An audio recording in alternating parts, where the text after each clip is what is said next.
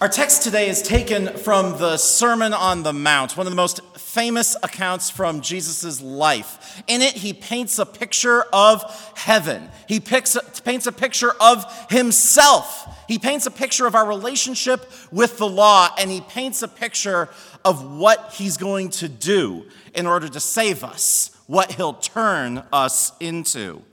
When we read anything from the Sermon on the Mount, the cross should be very up front and center in our minds. And so as we read these verses today, I'd like for you to treat them in a different way. Treat them as though they're voiceover for the image of the cross. Keep the image of the cross and Jesus on it in your minds while we read this as voiceover. It's taken from Matthew chapter 5, verses 43 to 45.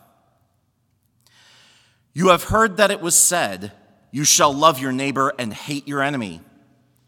But I say to you, love your enemies. Bless those who curse you. Do good to those who hate you. And pray for those who spitefully use you and persecute you, that you may be sons of your Father in heaven. For he makes the sun to shine on the evil and on the good, and sends rain on the just and on the unjust. Here ends our lesson. Please be seated.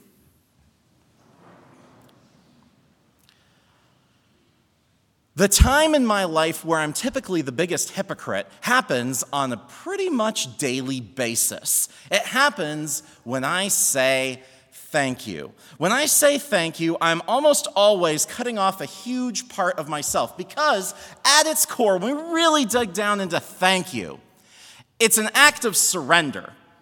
It's me acknowledging that I wasn't enough, that I was weak, that I needed somebody else for me to just do a thing, or that I was less and now somebody else has made me more.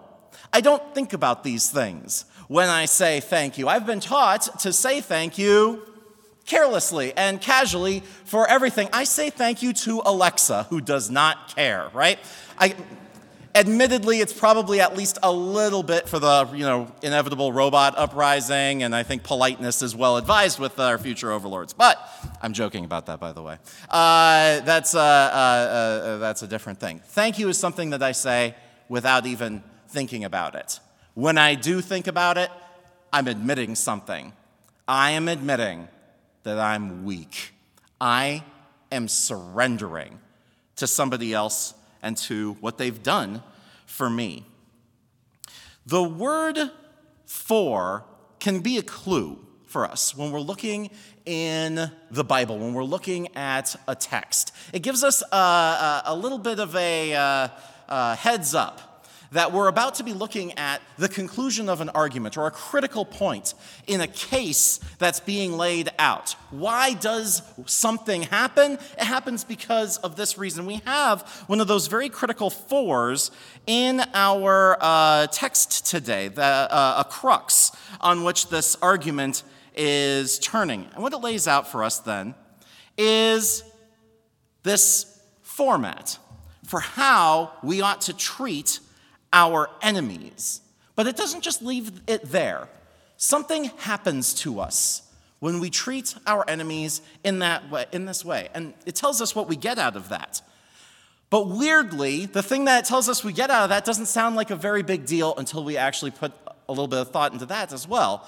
So then we'll wrap by thinking about how mind-bogglingly amazing that gift that we get is. So what is it calling on us to do in these verses? Jesus lays it out the way that I normally would interact with the world, my default state. Love those who love you, hate your enemies. That makes sense. That's my normal reaction to the world. Hate isn't just easy. Hate is kind of fun. Hate makes things interesting. The Green Bay Packers and the Vikings played each other in a football game very recently. The hate that those two teams have for each other made that game more interesting. And when we looked at the celebrations when the Vikings won, yes, there we go. I'm a Niner guy.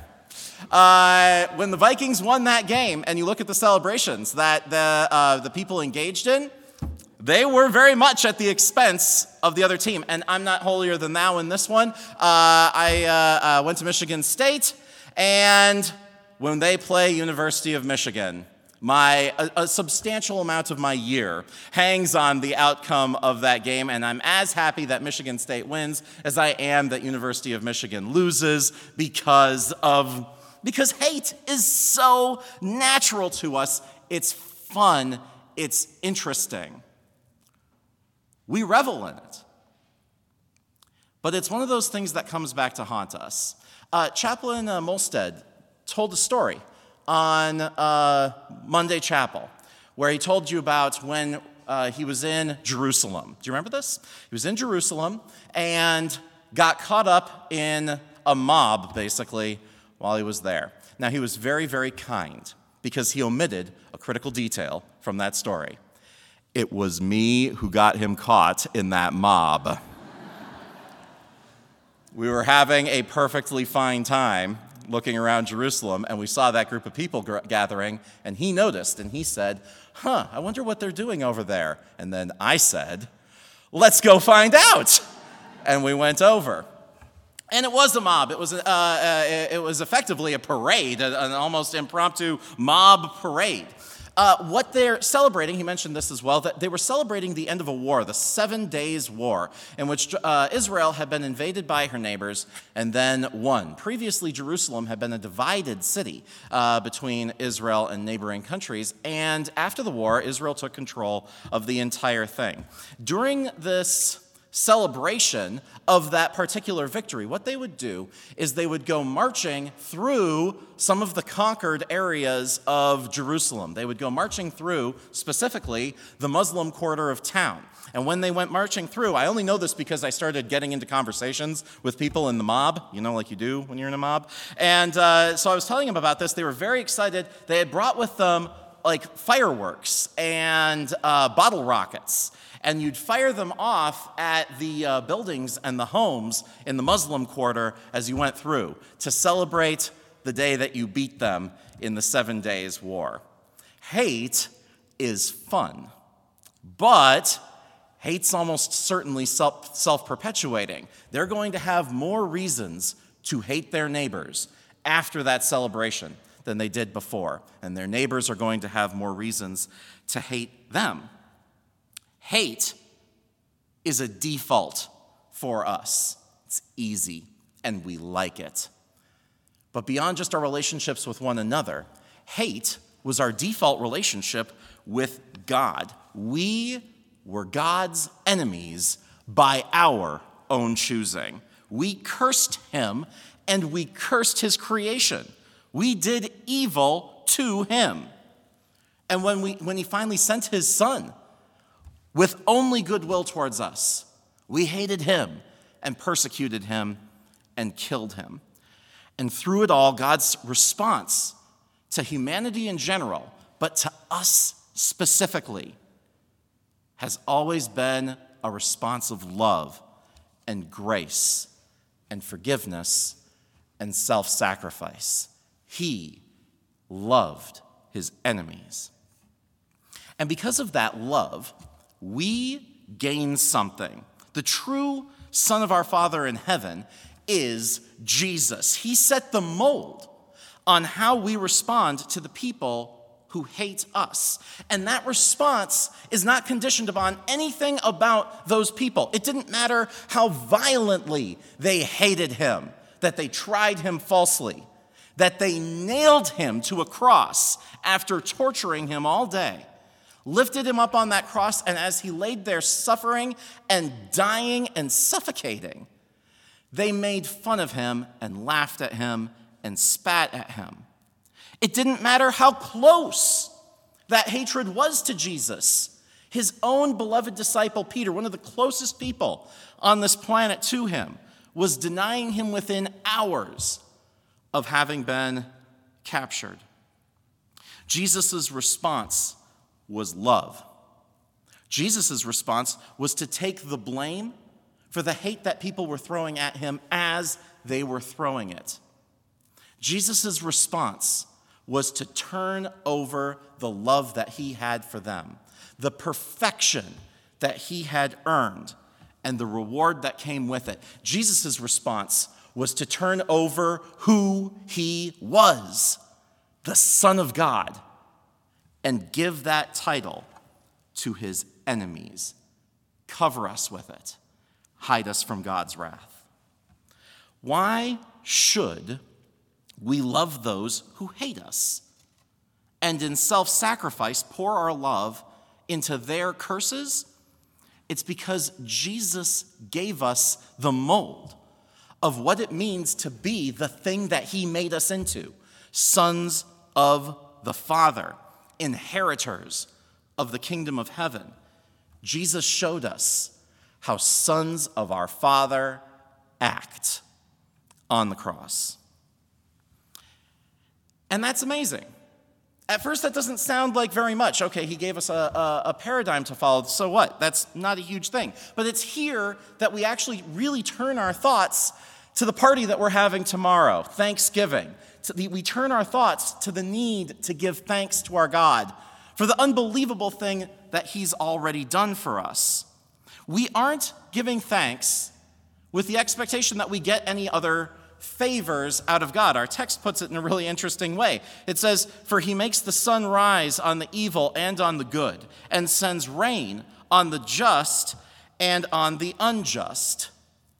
God gives amazing, wonderful, good blessings to people who won't acknowledge that he's the one giving them those very things, even as he's giving them those wonderful things. We aren't looking for additional favors from God because he's already done so much for us. It's astonishing that he could even find something more to do for us. I want to play a little mental game here for just a second. Imagine God never sent Jesus. He made the world, put everything in it, put us in here. We sinned, forfeited our own eternal life. And God said, bummer, and did nothing, right? We would still have every reason in the world to give thanks constantly throughout our lives to God for what he had done. Even absent our salvation, he gave us life. We exist on account of him. Even absent creation, he gave us a planet that we could actually survive on and exist in and thrive in and fall in love with. He gave us the things that we needed in order to live, food and drink. He gave us a means to support ourselves. He gave us relationships with other people that could be meaningful and transformative. Even without salvation, if you were an unbeliever, you still would have every reason in the world to spend your entire life giving thanks to God who gave you everything. The fact that he could find anything to pile on top of that is amazing. The fact that he found something to pile on top of those blessings that puts them to shame is something that only God could have possibly done. God blesses and loves the people who hate him. So what do I get out of blessing and loving people who hate and persecute and revile me? I get to imitate God. I get to imitate God's Son. I get to be a son of God, showing the same love that Jesus showed us is how a Christian gives thanks. Amen.